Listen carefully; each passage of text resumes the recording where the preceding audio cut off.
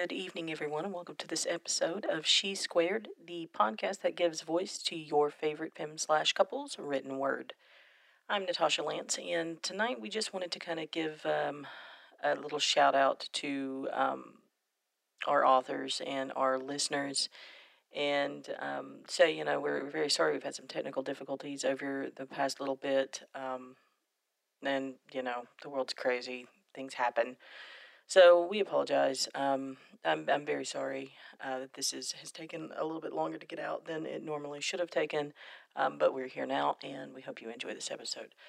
That being said, we are taking submissions for new readers who want to get on and maybe give a shot at reading these works. We don't need you to edit them in any way. We do have an editor on staff, I guess, volunteer staff. We do have an editor who is able to handle all of that stuff. So we really just need extra readers if you want to do it. I know a lot of people have mentioned on Tumblr that they would like to maybe participate. And if you're listening to this and you think that is something that you would like to do, please give us an email at shesquaredpodcast@gmail.com or shesquaredpodcast@outlook.com. All right, thank you so much. We're just going to go ahead and dive right into part 2 of Impossible Task by Amir. So here we go.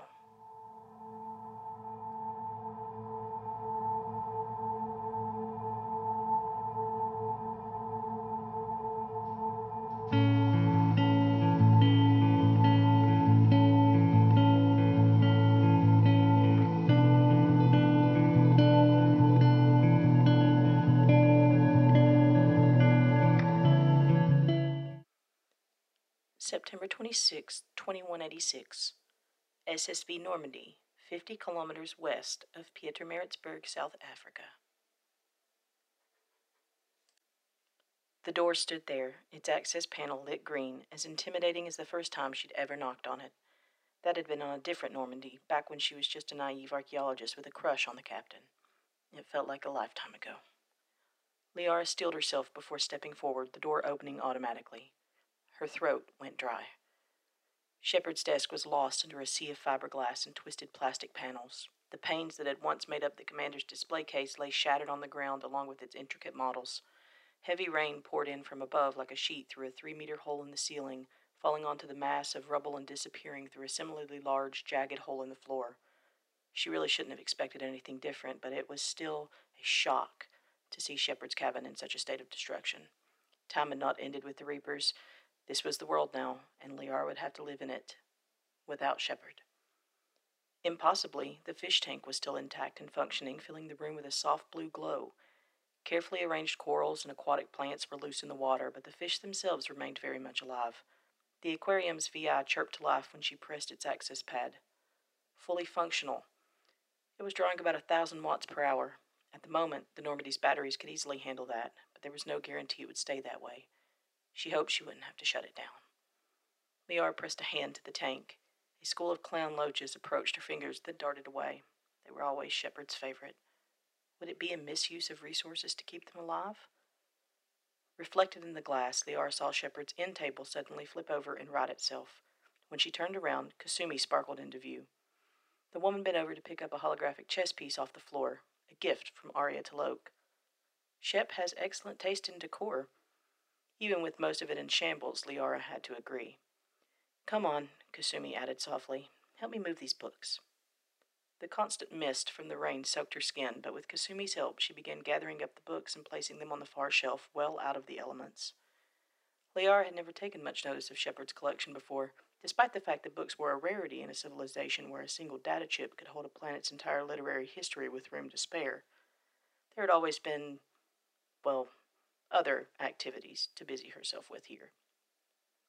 The titles were surprisingly varied. The Meditations of Marcus Aurelius, The Death of Arthur, A Human Guide to Asari Biology. Well, she thought, cheeks warming when she skimmed over several of the dog-eared pages. That certainly explained a few things. There were also more than a few books written by someone named Agatha Christie. Whenever she placed one on the shelf, Kasumi took it and stacked them together in a pile. Liara didn't ask. When that was done, they moved on to other things, discarded data pads, model ships, framed digital photos. It struck her that Shepard's oldest picture was of herself and David Anderson standing in front of a newly christened Normandy. There was nothing here from the commander's childhood or even her days at the academy. No parents, no family. Shepard had told her that much. And somewhere in all that rubble was a photo of herself, but Liara was unable to find it. "Aha!" Kasumi exclaimed, fishing out an unfamiliar black cube from beneath a ruined chair. The woman sat down on the couch and began eagerly turning the object over in her lap like it was a puzzle to be solved. Liara couldn't bring herself to protest the invasion of privacy. It wasn't as though such things mattered now. Instead, she struggled to come up with something to talk about.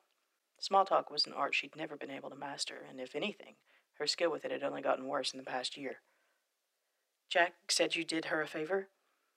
Kasumi hummed as she held the box close to her eyes. There was an almost imperceptible indentation on one side, and she tapped her fingers against it. "When my shuttle was landing in London, we picked up a group of Marines surrounded on the roof of a tube station. Turned out that some of the Grissom Academy students were with them." "I see." "It's surprisingly easy to get on Jack's good side, you know. All you have to do is protect something she actually cares about." Liara blinked, looking down at the floor. Jack cared deeply for her students, but she was here now. She must have cared strongly for Shepard, too. Kasumi was smiling at her. "It's strange. Up until 10 minutes ago, we'd hardly ever spoken. Yet now she's looking out for you." Liara tilted her head. "I don't know that I'd go that far. She still seemed pretty annoyed to me." "That's just her default expression," Kasumi replied. "Jack's a puppy, really. Just don't do anything stupid and you'll be fine." She looked back up from the box in her hand. "And don't tell her I said that." "Right." Her attention returned to the cube. "You know, when you've seen the things I have, it's kind of hard to be surprised by anything. I never imagined Jack as a teacher. That's why I got on that shuttle to the Southwark line in the first place. Kind of wanted to see it for myself. See her in action. Plus, I can't believe I'm saying this, but being next to Jack is the safest place to be. Or second safest, at any rate." Liara shook her head. She wished more than ever that she'd been with Shepard in those days. An entire year with access to the galaxy's greatest information network, and she'd missed so much. "And," Kasumi added, "I have money on her and Miranda getting together. Can't see that if Jack gets blown into 1,000 angry pieces." Liara gave a light snort. One would be more likely to walk in on Rex and Garrus locked in a steamy makeout session than see Jack and Miranda stand to even be in the same room as each other for 5 minutes. Thank the goddess Shepard's apartment had been big enough for them both. Kasumi patted the seat of the sofa next to her, and when Liara took the offered spot, she smiled, pulling back the hood of her coat with her free hand. Even with the wealth of information available at her fingertips, Liara had never seen Kasumi without her hood. Black hair ran down well past her shoulders, and there were the telltale signs of cybernetic implants below her right ear. "Do you know what this is?" she asked. Again, Liara shook her head. "It's a memory." She arched an eyebrow. "And?"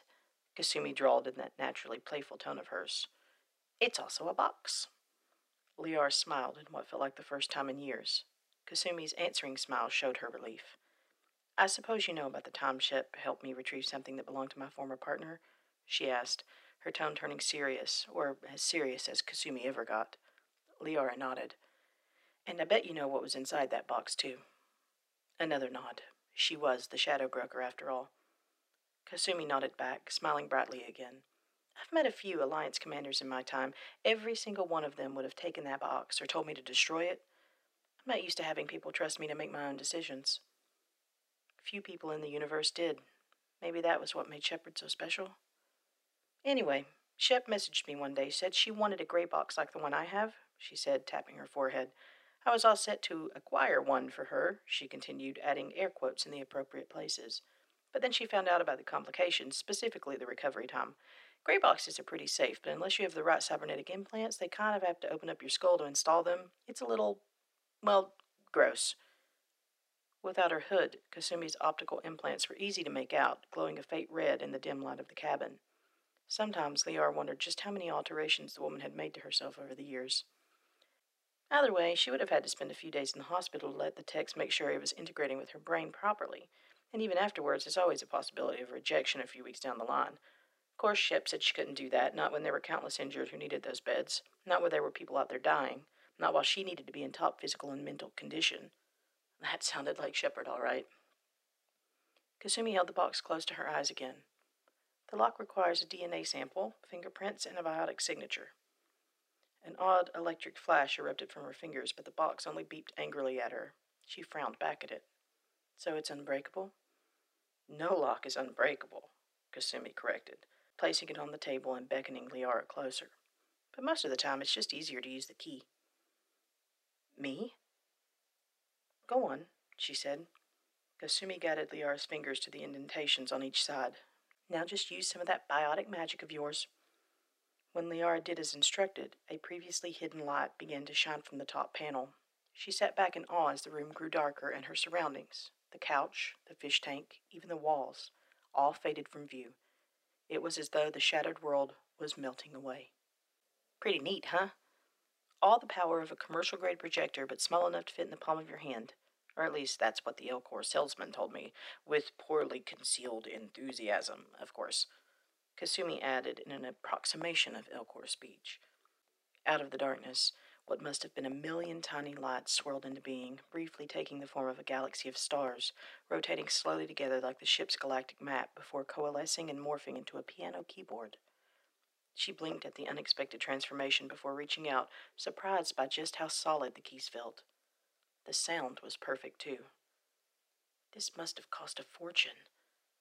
Projectors of this quality were the domain of governments and galaxy-wide megacore like the company responsible for the arena on the Citadel. Kasumi only grinned as she stood up. Could have bought 50 gray boxes with what this thing cost. Anyway, have fun, she said before silently disappearing into the void. Liara sat there in stunned silence for a long moment before her hands went to the familiar keys. 109 years old, and there was only one song she knew how to play. Each note seemed to hang in the air, just like that night on the Citadel, and after only a few bars, the piano dissolved back into those tiny points of light before swirling around and morphing into a jungle clearing. The brightness of it all surprised her, as did the sound of crashing waves and the cries of seagulls. None of that prepared her for the sight of Shepard standing before her dressed in her workout uniform of a white tank top and shorts, hands clasped together behind her back. "Hey, Liara," she said, with roughly the same degree of self-consciousness she would expect her to have after being brought back from the dead for a second time. Liara bolted upright, but no, this wasn't really Shepard. Clenching her fists, she shut her eyes and fought back the sudden urge to cry, or sigh, or scream. Just a hologram. Even from several feet away, she could make out the tiny flaws in the three-dimensional rendering of Shepard's form. From the missing scars on her cheek to the misplaced freckles on her shoulder, Liara was far too familiar with Shepard's body to be so easily fooled. Of course, the hologram didn't notice any of that, just continued with that little half-smile Shepard tended to wear whenever they were together. At least it was advanced enough to keep its eyes fixed on Liara's own. And one thing it did get perfectly right was Shepard's voice. I've never made one of these before," she began, looking down at her hands. "In a way, it feels like I'm expecting to die." Liara calmed herself as the vision looked away for a moment, appearing to admire the trees surrounding them. She understood. This was a holographic memory, something to hold on to, like what Kasumi had with Keiji, something, perhaps, to torture herself with for the rest of her life. "Never really worried about that before," Shepard continued. "Always thought that if I died, it would be while fighting alongside my crew or protecting Earth or some other worthy cause." She shrugged. "Like any good Marine, I suppose. Can't get much nobler than returning to Earth at the head of a massive fleet to kick some Reaper ass." Shepard chuckled before her tone grew serious again. "Don't really have a family either. Never knew my parents. Got shipped around a lot as a kid from place to place before they sent me to the mainland. Ran with a gang for a few years before I finally got some sense knocked into me and joined the Alliance.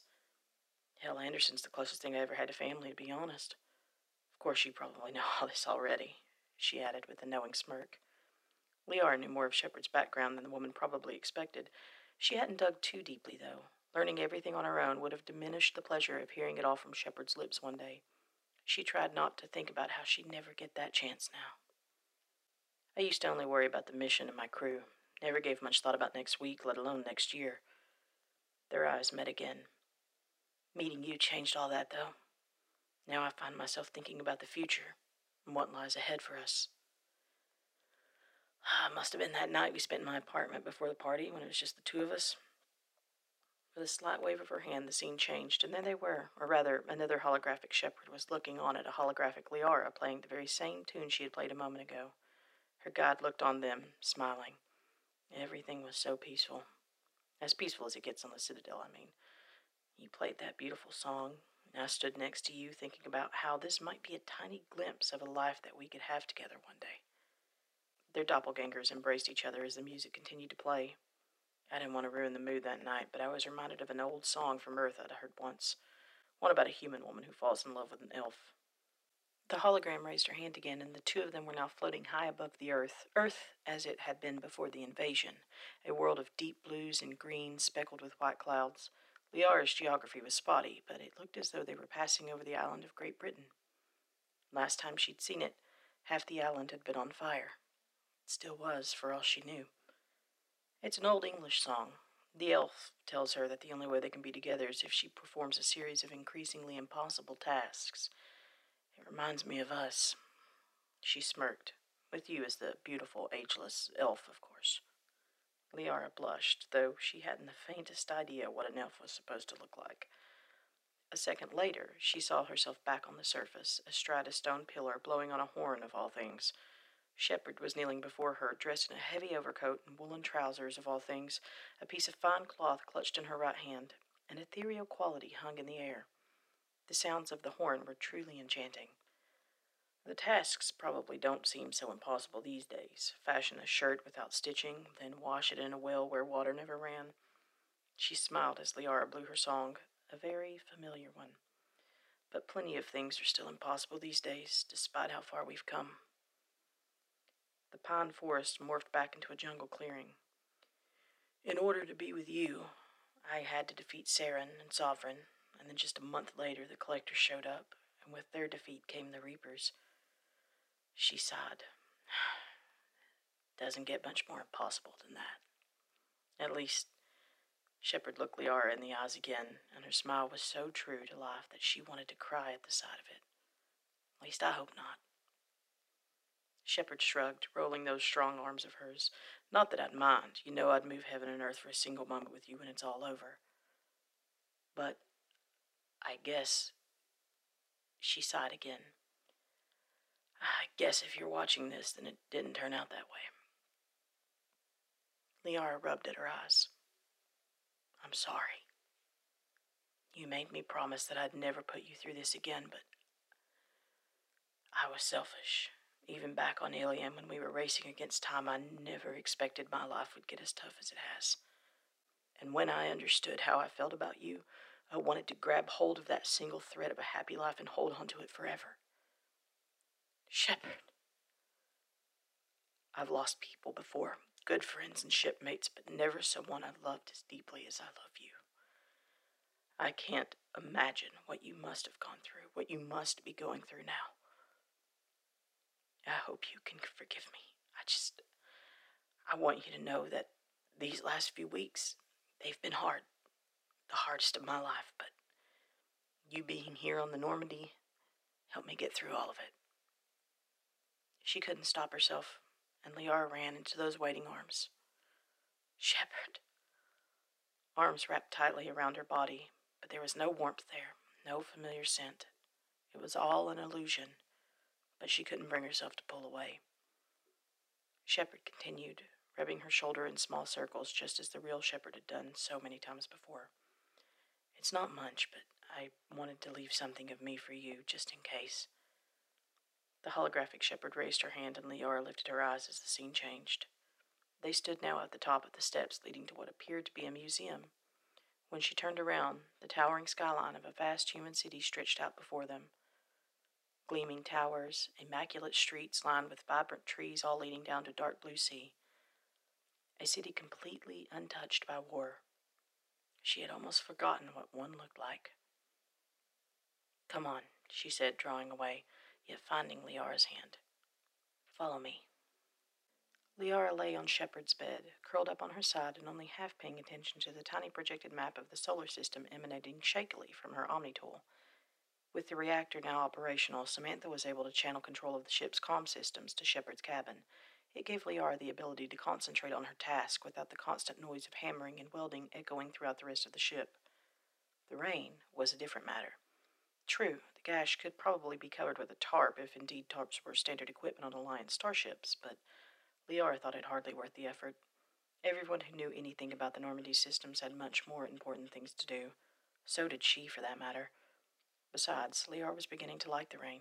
The thought of utter silence and stillness unnerved her, too much like those lonely nights in her office back on Ilium.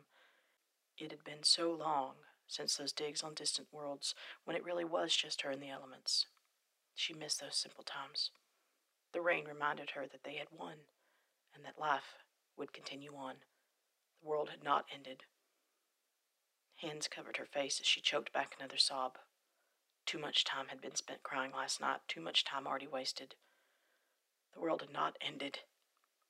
The one thing Shepard had wanted most of all, she had made a reality.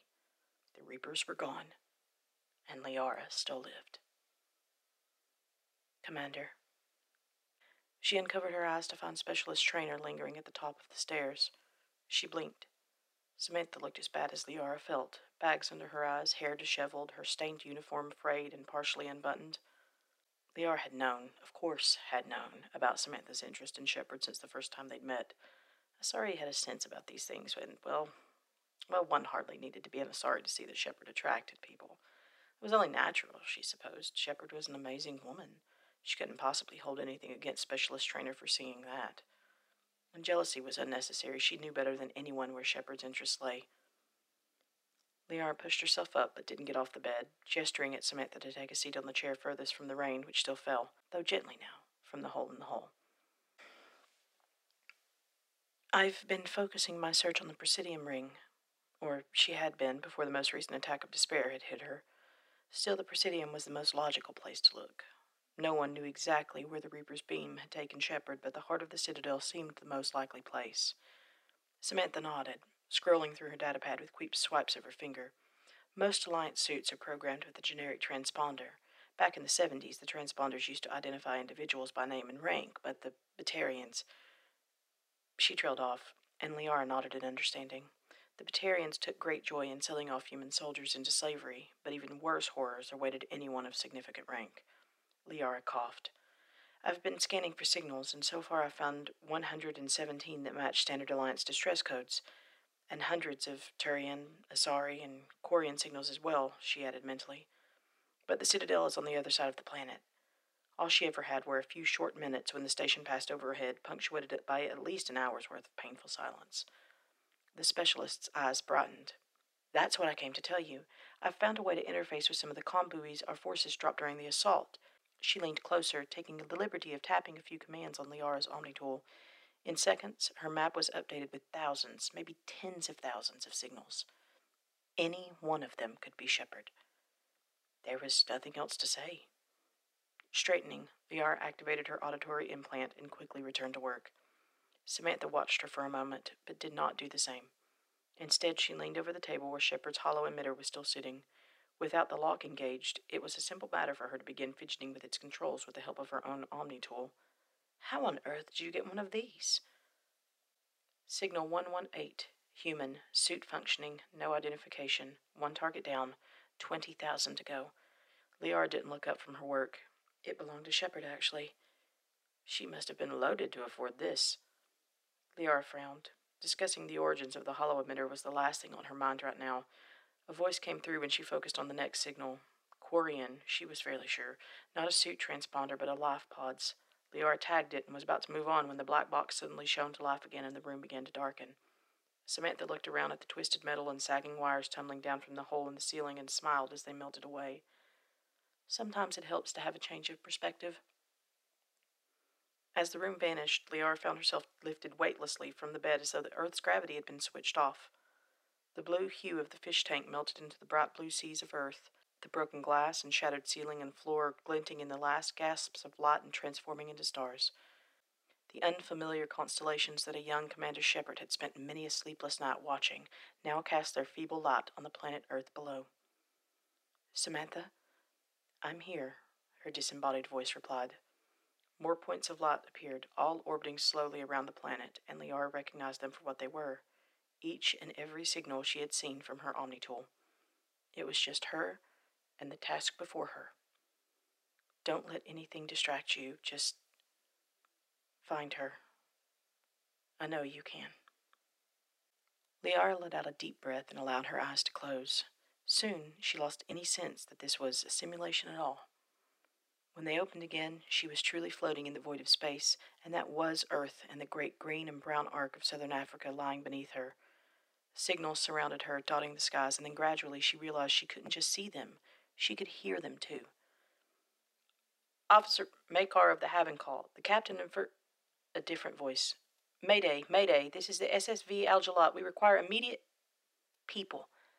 Actual, living people. And on top of that, a million different beeps and tones of 1,000 different suits, ships, and unnamed probes. She'd need to filter out any signal that couldn't be Shepard. Glyph, begin scanning for any signals that mention Shepard by name. Begin at Sector 0. At her command, the planet turned on its axis until the ruined citadel came into sight, its wards tumbling end over end in the distance. It was the best place to start. Every broadcast had been tagged, and still there was no sign of her. All that was left were the innumerable automated transponders dotting the sky in every direction, beacons from starships, escape pods, and individual spacesuits orbiting the planet in all directions. Some were re-entering the atmosphere at that very moment. She tried not to think about it. All she could do was close her eyes and listen. Minutes became hours as each signal she spotted was logged and plotted as it traveled quickly across the sky, but there was no way to tell one human signal from another. No way to tell if the people inside those suits were alive or dead. So quiet. Everything was so quiet. Even light years away from a system, the comms would always be jammed with traffic, from the mundane speculations about rising grain prices to the secret encrypted transmissions that took up so much of Liara's time. Now, there were just a few signals, fading in and out of existence so quickly that she barely had time to scan them, and hardly anything at all from the surface. With everything else filtered, all Liara could hear was a chorus of rhythmic beeping, always in the key of C. Each one a suit with an Alliance transponder. A number of them were clustered around the remains of a ship, but it wasn't Shepard. Glyph logged it and added the location to the Normandy's emergency transmission. Hopefully, the ship's transmitter would be repaired soon. Hopefully, there was someone out there who could rescue them all. A barely audible tone, then another and another. More transponders, dozens, maybe hundreds. It took her a moment to realize how much time had already elapsed. The Citadel was passing overhead again, and the signals were getting louder, making themselves more easily heard over the background static, now even more amplified thanks to Samantha's connections. Liara rubbed her temple. Every species had a different emergency transponder. Humans used a series of beeps, all in middle C, old Morse code for distress. Turian beacons were much more shrill, not unlike their speech. The Hanar were almost song-like, sustained notes that rose and fell like the seas of their homeworld. Finally, one by one, the last signals were catalogued and silenced. All signals filtered out, and every possible human source investigated as thoroughly as she could from several hundred miles away. She counted over 1,000, and no way to tell one suit from another, no way to tell if the person inside them were alive or dead. No way to tell if one of them was Commander Shepard. They'd have to fly from suit to suit and check each one, and time was running out. Some of the people in those suits would run out of oxygen or re-enter the atmosphere before they even got started. And yes, she thought, as a bright flare lit up over the deserts of Namibia, some already were. And then there was the Citadel itself. Could they really go hopping from person to person when there just might be thousands still living in the Citadel itself? Possibly save one woman, or possibly save 1,000. Liara floated in place, close enough to still make out the dark torus of the Presidium blocking the distant stars. What should she do? What could she do? Silence was her answer. She didn't cry. She merely shut her eyes and breathed a few shuddering breaths before feeling she was composed enough to try speaking. "Anything?" she asked. Just a soft, "No," was all Samantha said. There was nothing. Not an unmarked signal to be heard in any direction, just the quiet hiss of background radiation. It brought back fears that should have been banished from her mind the instant the Reapers disintegrated, a dead universe where the machines had won, complete silence for 50,000 light years in every direction, the homes of every great civilization, Thessia, Palaven, Earth, nothing but windswept ruins. "Play them all again," Liara said. Samantha did as she was asked, bringing to life all the transmissions the ship could pick up. "Narrow the search to within 50 kilometers of the Citadel." That cut out much of the noise, but her ears were still filled with 100 tunes playing their sequences simultaneously, some loudly, some on the very edge of hearing. Liara allowed her mind and body to relax. There had to be something she was missing. Shepard was wearing her suit when she ran into that beam. The dissonant tones became almost a song of their own as Liara lost herself among them. Another barely there tone, the same as the others, appeared, unmarked, but so weak against the background static. She fiddled with the dials of her Omni-tool, attempting to clear it up, but it was gone. Another soldier who had fought for their people, likely just as hard as Shepard had, now dead with probably no family to remember them. Then another signal, but just as weak as the last. Middle C. Liara blinked. The sustained note stood out from the ones that surrounded her. Again, the tone sounded in her ear. Middle C. Samantha, what is that? A signal glyph tagged about 2 hours ago, possibly of Hanar origin. There's an unusually large Mass Effect signal being emitted. How is that a Hanar signal? Hanars don't use suits the way we do. They encase their bodies in warp shells. The emergency beacon is unusual for them, being so similar to an Alliance signal, but there's very little information on what a Hanar emergency beacon is supposed to sound like, so filter out everything but that signal. Still, all she heard was that repeating tone, just on the cusp of fading into nothingness. The Hanar had very few warships of their own, preferring to let their allies do the fighting for them. Only 2 Hanar warships had mastered the fleet before the battle for Earth. Very odd that she'd find a survivor in all this chaos. A few more taps had the signal listed as unclassified. There were several ships of exotic origin in Shepard's fleet on which intelligence was lacking. Elcor, Volus. Maybe the signal was one of theirs. Still, Hanar did seem most likely. There was something hypnotic and ethereal about the notes and how slowly they chimed, hardly like a distress signal at all. What was it they said?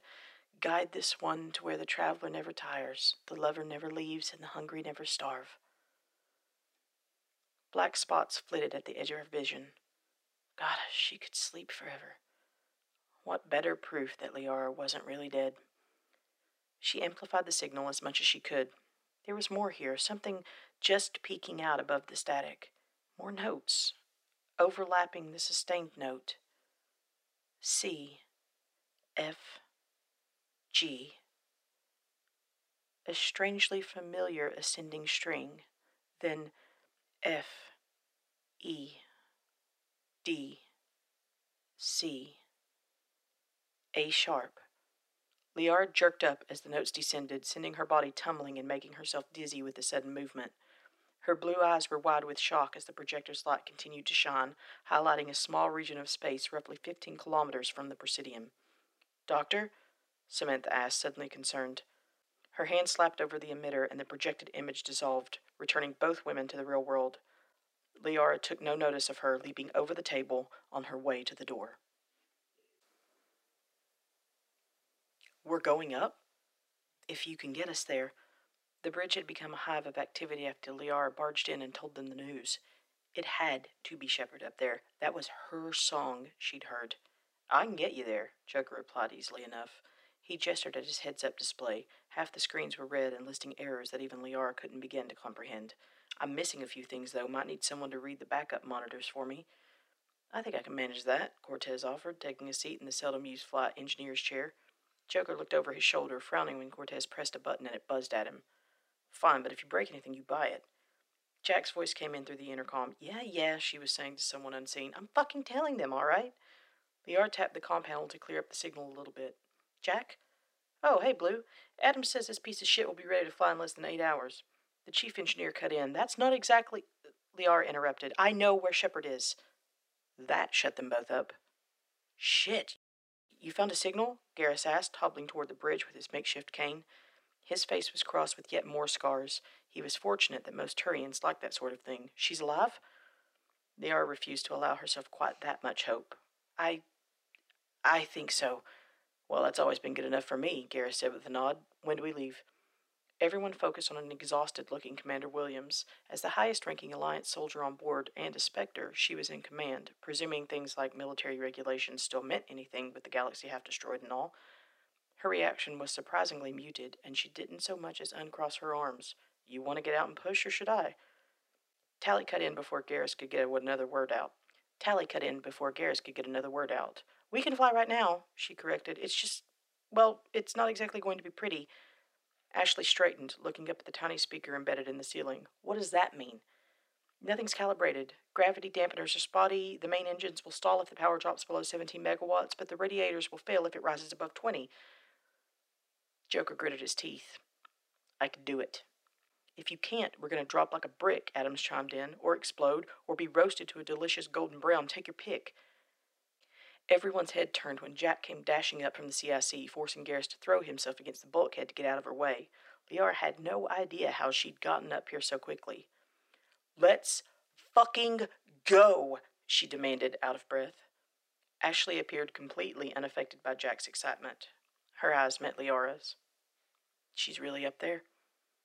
All Liara could manage was a nod. No matter how bleak the outlook, she couldn't let this tiny thread slip away, not after coming so far.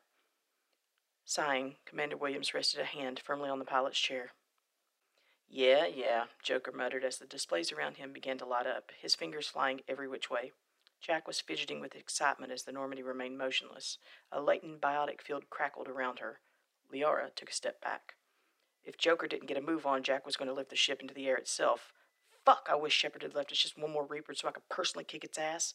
Yeah, Joker drawled as the ship powered up with a shudder that knocked Liara against the wall. Jack speaks for herself on that one. September 26th, 2186. SSV Normandy in low Earth orbit over the southern Atlantic Ocean. Hear anything? Ashley asked. Samantha shook her head, still visibly uncomfortable being in Edie's former seat. I have locks on debris that might be what we're looking for, but I can't hear a thing. Liara nodded, wringing her hands together. Despite the damage, the Presidium ring was still recognizable, even illuminated only by the light of the sun as it now was. Sparks and flames were streaming from holes on the lowest floors. The whole structure was still rotating, providing some semblance of gravity to anyone fortunate or unfortunate enough to still be inside. Cortez, is the shuttle ready? The answer came through over the ship's comm, static rising, then easing again as the ship maneuvered through the sky. I think so. I wouldn't try flying to Neptune in it, but it should hold out for a few hours. Jack and Kasumi were standing a not particularly discreet distance behind her, eyes darting from displays to the ship's forward window. Liara tapped at the floor nervously. After the Normandy had returned to orbit, she had hoped to hear those notes again, but the antenna was picking up little of use. Maybe Shepard's suit had stopped transmitting to conserve power, or more likely interference from the ship's patchwork electrical systems, all now running at full power, was masking the signal as it masked everything else. Either way, she wasn't about to send the Normandy after one person, no matter how important. Look, Traynor said, pointing to a far end of the Presidium. A flare! Liara didn't even have time to get a glimpse before Samantha pointed to another one. I'm getting distress signals. They're very weak, but I'm counting at least 6 different sources up ahead. They're concentrated around the docking bays. Survivors. Liara didn't think it was truly possible. 10 days under Reaper control, yet after all they had done, all the people they had butchered, there were still people alive in there. They must be able to see us, Cortez said, growing excited. Any sign of the commander? Joker asked. Liara shook her head. Finally, at this close range, she was picking up Alliance suit beacons, but try as she might, she couldn't hear that music again. Give us her last known location, and I'll begin a search pattern. No, Liara said firmly, and everyone turned their heads, surprised at her outburst. There isn't time. It was surreal to see Jack look so distressed. Why isn't her suit broadcasting? What does that mean? If the suit was damaged, it could drain its power reserves, keeping its force fields intact, Cortez explained. Otherwise, the person inside would be exposed to the vacuum of space. That means shutting down all non-crucial systems. Defensive fields, communications, everything in order of priority. It's all secondary to keeping the person inside alive. Jack glowered at the window.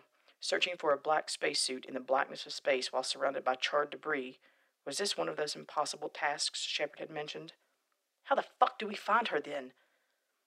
Liara glanced down the long hallway to the CIC. I've got an idea.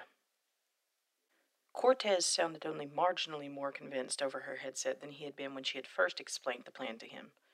You sure about this, Doctor? I'll be okay. I've flown one of these before. Okay, flown wasn't exactly the right word. She had been a passenger on an escape pod as it had tumbled through space. That escape pod had also belonged to the Normandy, the SR-1. This time, though, she was not going to leave Shepard behind, no matter what. Neither the pod nor the shuttle were equipped to scan for energy signatures, so Glyph did it for her as they traveled from point to point. A battery, a shard of metal still hot from a Reaper strike, bits and pieces of unrecognizable debris. Judging by their orbit and speed, they had all come from the Citadel. Shepard was out here somewhere. But Glyph wasn't sensing anything.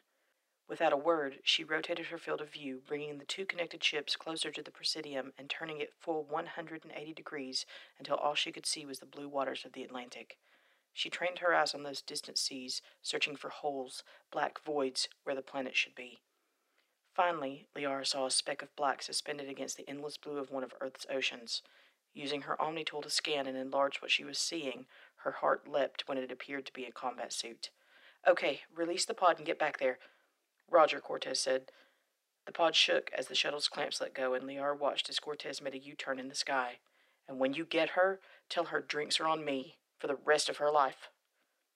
Liara watched with a rapidly beating heart as the black speck grew closer and closer.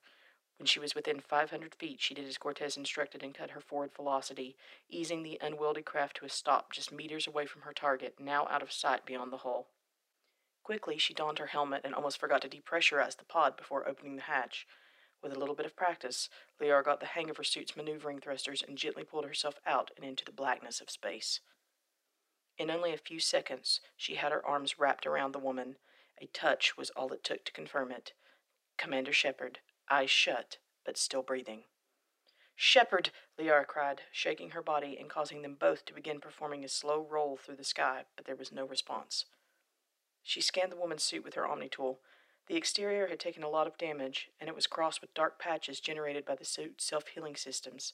The main and backup comm links appeared to be fried, but all the critical life support systems were still operational. A flickering blue light covered much of her lower torso. That explained the Mass Effect signature. The suit was using a great deal of power just keeping itself sealed. Finally, the commander's eyes blinked open, then went wide with recognition. In the vacuum of space, Liara couldn't hear her words, but she knew what Shepard was trying to say. She placed a hand on the woman's scarred helmet and let her eyes go black. The pod, the floating debris, everything melted away until there was nothing but the two of them among a sea of stars. Shepard. Liara? Through their mental link, she could hear the woman perfectly. The ache in Shepard's limbs, the twisted ankle, the dryness in her throat, all became her own. She needed Medigel, she needed food, and she needed 1,000 hours of bed rest. But she wasn't going to die. 100 jumbled memories flashed through Shepard's mind. Memories of the Prothean beacon. Liara saw herself, bruised and bloodied against the overturned Mako. She saw Anderson being shot by the elusive man. She saw the catalyst, and the choice Shepard was forced to make. Control or destroy, or do nothing at all. She saw the explosion that followed, and she saw the last person Shepard thought of before unconsciousness overtook her. Even in her thoughts, Shepard sounded utterly exhausted. "Liara, I'm so sorry." She swallowed nervously, feeling the blood pumping through Shepard's veins.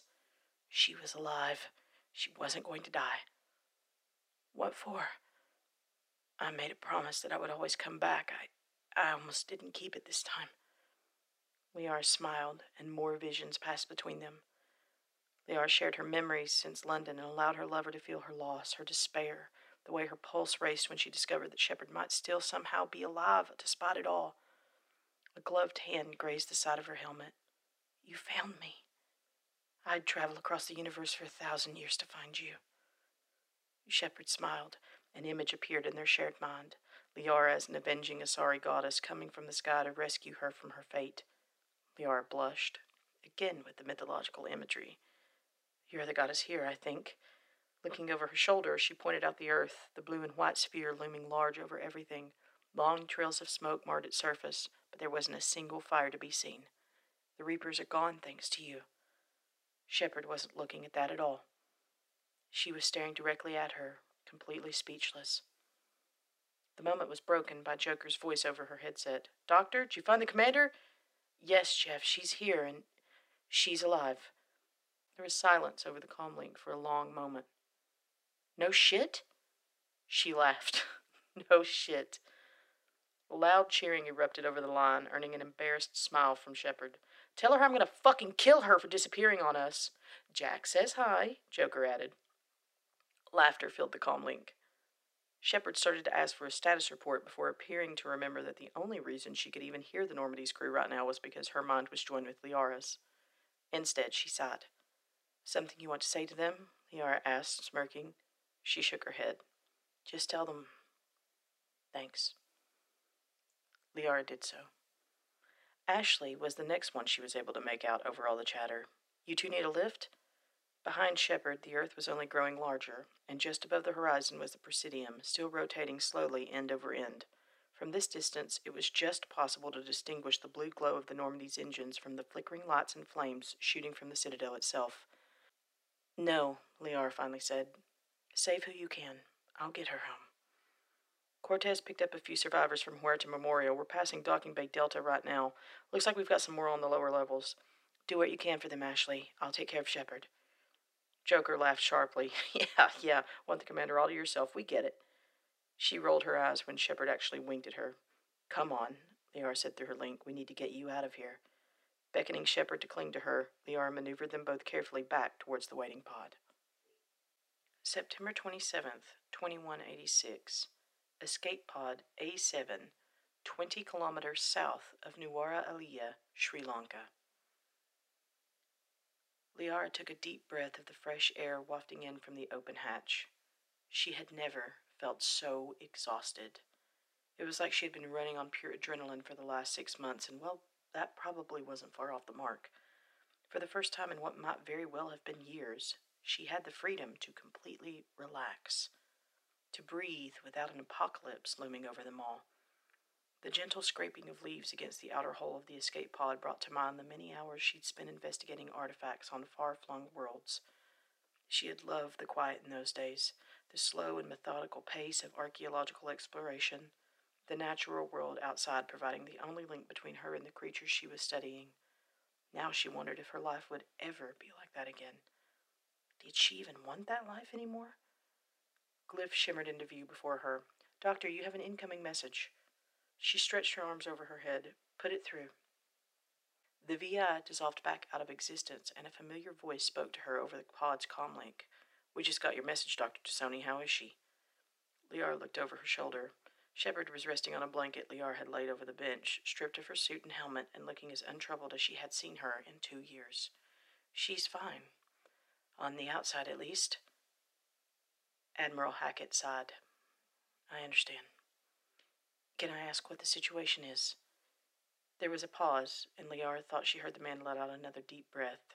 Admiral Hackett allowing his fatigue to show would be enough to prove to anyone that the war was truly over. We lost about 70% of our force, and there's hardly a ship in the fleet that hasn't sustained some form of significant damage, even the ships that fell back to Alpha Centauri after the Crucible was activated. He paused. The Presidium ring re-entered over the Pacific about 4 hours ago, but we're still pulling people off the rest of the Citadel. We're estimating roughly 60,000 survivors in total. A tiny fraction of the population, yet it was more than Liara could have ever hoped for. What about Earth? It's bad down there, Doctor. There's no other way to put it. Some cities were barely touched. Others, Xi'an, Manila, New York, they're all but unrecognizable. We've got tens of millions of wounded and billions in need of reliable sources of food and water. Liara swallowed. There was still so much more to do. Only a few of my team survived the assault, Admiral, but whatever resources I have left, they're yours. Thank you. They've done exemplary work so far. The Hammer forces on the Southwark Line owe their lives to them.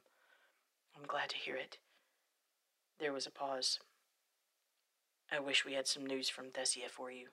It's all right. It wasn't. Not really. But she took comfort in knowing that the Reapers were gone now. Rebuilding would be hard, but Thessia had far greater resources to draw upon than Earth did.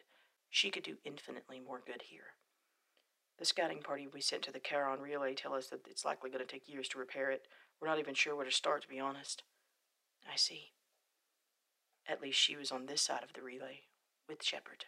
And many of the scientists who built the Crucible were still on the base at Castor. In time, she was sure the relay could be repaired. Another pause. If you like, we could have a shuttle pick you up in 15 minutes. It's okay, Liara quickly answered. I'm sure it could be put to better use elsewhere. The Admiral coughed, or maybe he laughed. It was hard to tell. He probably didn't get much practice at the latter. True enough. Besides, I believe the two of you have just earned a lifetime of shore leave. She smiled. It was hard to imagine Shepard allowing herself to rest for so long, but at least this time Liara would be right beside her no matter what happened next. Well, maybe someday, but probably not. Perhaps when the cleanup is over. Hackett sighed and didn't finish his thought. Anyway, I do have one last order for you, Doctor. Yes? When she's back on her feet, I want you to remind Shepard that every human, every Asari, every Turian, every person she sees from this day forward is alive because of what she did up there. She is a goddamn hero. Don't let her forget it. Liara smiled. Shepard would hate it. She'd have to remind her every day. I promise. Good. I'll see you both in a few days. Hack it out. Breathing deeply, Liara slumped back on the bench and shut her eyes. A hero. Shepard had been that since the first time they'd met. It was nice of the rest of the universe to finally catch on to the fact.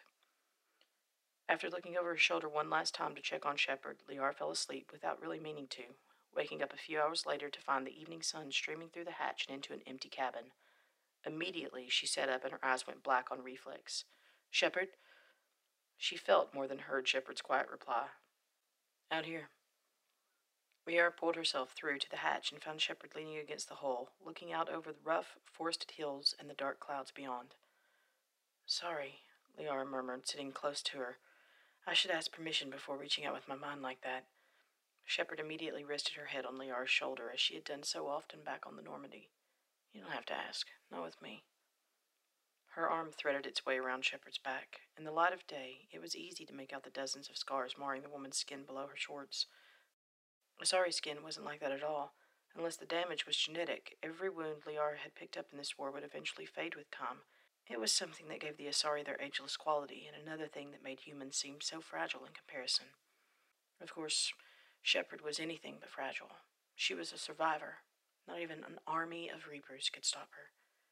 Every scar was a memory and a lesson, Shepard had once told her.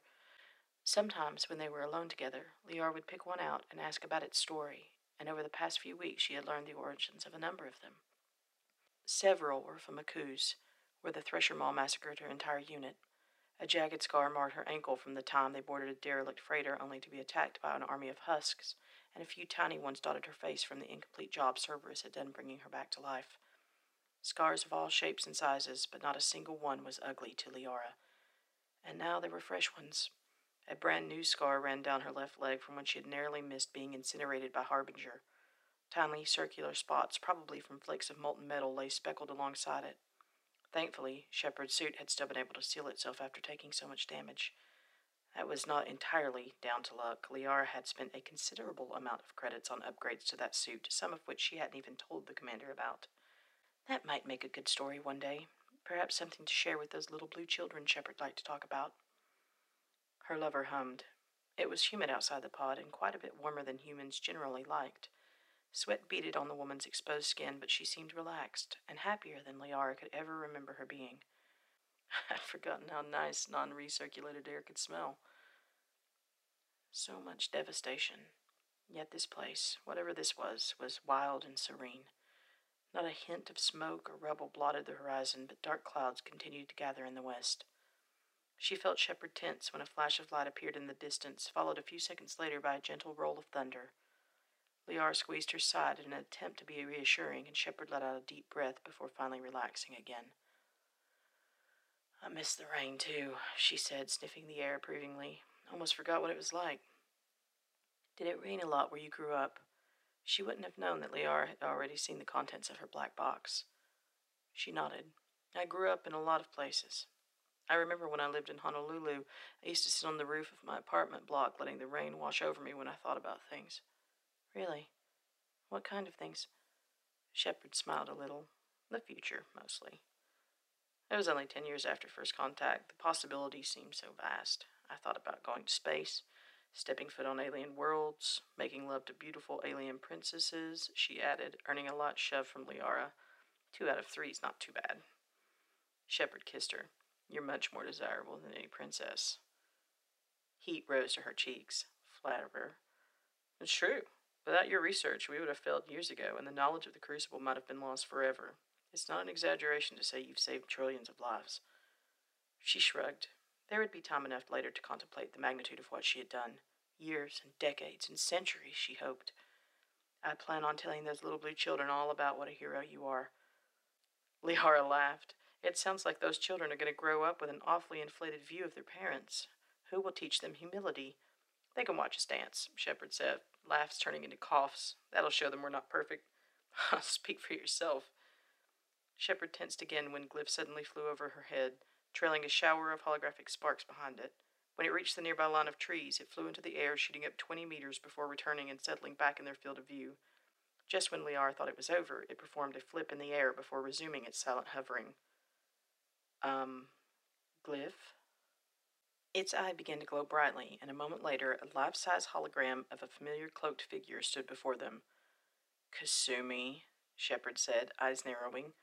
What Liara was seeing should have been impossible. The hologram took a bow. How did you... She grinned playfully. How do you think? How long have you been spying on us? Liara asked. Oh, only since you woke up. You've been watching us all this time? Shepard asked. Yep, Kasumi said, her smile never disappearing. And how much do I have to pay you to keep you from spreading this all over the extranet? Kasumi crossed her arms. Oh, please, there's no extranet anymore anyways. This is for my personal collection. Personal collection? Yeah, I can't resist a good romantic story. You know, like the torrid love affair between Miranda and Jack, for instance. I'm still not sure if you're joking about Miranda and Jack, Shepard sighed, pinching the bridge of her nose. Kasumi only grinned in reply. So, the commander finally said after a long moment. So, I wanted to see how you two were doing. Uh-huh. Everyone seems a lot happier now that you're back, Shep. She nodded, her cheeks growing ever so slightly pinker. Thanks. Where are you, anyway? Kasumi looked away at what Liara assumed was an unseen monitor. Southern France, I think. Dropping off survivors from Macquarie and Dreadnought. I hope they like crepes. I don't think they can squeeze crepes through their induction ports. If the relay is as bad as they say, we're going to have to come up with some way to feed them. Turians, too. Kasumi looked directly at Liara. She's already planning her next move. See what you're getting into? Liara smiled. I honestly wouldn't be surprised if the Alliance appointed you as interim president or something. Screw that, Kasumi said. They'll probably make you queen of the entire universe for this. Shepard shook her head. So, she drawled, expression turning serious. I heard you blew a hole in my ship. Kasumi grimaced. Until that moment, Liara hadn't thought it possible for the thief to make such a face. It's hard to dock with a ship that has no power. Besides, it was Jack's fault. Mostly. Shepard appeared unconvinced. Uh-huh. Well, I mean, she really took to the idea once I brought it up. Uh-huh. Next time, just use the airlock by the CIC. It opens manually from the outside. She pouted. Evidently, the thought had not occurred to her. Noted, my queen. I'd buy you a new shuttle bay door, but Alliance credits aren't worth so much these days. Well, then as my first act as queen of the universe, I declare cute cat pictures to be our new form of currency. Kasumi cheered. Oh, I'm set for life. She turned again to look at something off screen. Oh, looks like we're due to make another run up to the Citadel. How is it up there? Shepard asked. It's... Her smile faltered. Pretty awful, actually, but there are survivors. Need any help? Kasumi shook her head. We've got plenty of hands, just not enough ships. Shepard nodded. Liara could feel the tension building in her limbs, like she wanted to go regardless, but the commander eventually settled. While you're in Sri Lanka, might I recommend visiting scenic Yapahua? Yapahua? Shepard repeated. It's said to have once held the sacred tooth of Buddha. One day they'll probably have temples like that, housing parts of you. She frowned. No thanks. A shrine to the holy right fist of Shepard. The one that knocked that one guy clean off the tower in Ilium. She punched the air for emphasis. Like, kapow! Shepard couldn't help but laugh at the memory. It was the man's reward for trying to literally get the drop on her. Liara remembered seeing it all on the security footage, watching with admiration as Shepard worked her way up the tower, looking for the drill assassin. Then, just as abruptly, Shepard's mind appeared to fixate on something else. Liara frowned, gently brushing her hand through her bondmate's hair again. She had taken the fate of an entire galaxy on her shoulders, and now here she was, already wondering what the future held in store. Eyes turning black, Liara saw the thoughts running through Shepard's mind. Body parts of the Buddha. How would he have felt about that? What would any of the leaders of the galaxy's great religions think of the ways people kept their memories alive? Savior of the galaxy or not, such questions were well above Shepard's pay grade. All she knew was that she didn't like the idea of being seen as more than what she truly was. Liara let her own thoughts push Shepard's dark ones away. She conjured up a mental image of an Asari temple, dark candlelit walls reflecting the bright blue candles held aloft by a group of priestesses, delicate white robes shifting in the breeze. Shepard blinked as Liara pulled her through the circle of women. There, in the center of the hall, stood an enormous stone statue. It was a statue of Shepard's butt. Green eyes snapped to hers, and she laughed incredulously. Eyes turning wicked, a different image came just as quickly to mind. Dozens of humans laying offerings of incense and candles before a statue of a blurry standing figure. Liara shook her head when it resolved itself. Surely her breasts weren't that big. Shepard grinned as Liara's cheeks flushed purple. Okay, wow, Kasumi broke in as both women returned somewhat reluctantly to the real world. I'll leave you two lovebirds alone then. See you in a few. Remember, drinks are on me. I've got plenty of cat pictures to spend. The hologram faded, and Glyph shook as if it was trying to clear its processors. I'm sorry, Doctor. It appears my security locks have been compromised. Liara allowed the mental link to slip fully away. It's okay, Glyph. Kasumi's a... She looked at Shepard. A friend? Shepard nodded. Understood. Shall I grant her access to your files? No, she said a little too forcefully. I mean, not at this moment, Glyph. Very well, Doctor. And with that, the VI returned to the pod. Shepard rolled over, resting her head in Liara's lap, looking up into her bondmate's bright blue eyes and breaking into a smile. Liara smiled back. Comfortable? Very. She returned to stroking the woman's head. Shepard sighed. Seems you still have a thing for hair. Liara smiled. I have a thing for you. She drawled, stretching her arms and arching her back to get more comfortable. That's not a bad line. I've been meaning to use it for a while now. She hummed in contentment. So what do we do now? Now as in right now, or now as in from now on? Shepard closed her eyes. The second one. Whatever we do, we should do it together. She hummed in agreement as another roll of thunder sounded. That's an even better line. Liara narrowed her eyes and flicked Shepard gently on the temple. Aw, I can't make you blush like I used to, can I? She shrugged. I've seen a lot these past 3 years. Shepard nodded, a little sadly, Liara thought. Feels kind of like waking up from a bad dream, doesn't it? Well, not all of the dreams were bad, Liara corrected, smiling again. I remember a few wonderful nights mixed in there. Shepard's lip quirked. Yeah, me too. Again, the thunder rolled. Sheets of rain could be seen falling not too far away now. The wind was already picking up. Shepard sighed, but gave no hint of moving, even when fat drops of water began to pepper them both. Do you want to head back inside? No. Shepard sighed as the droplets splashed on her skin. Let it rain.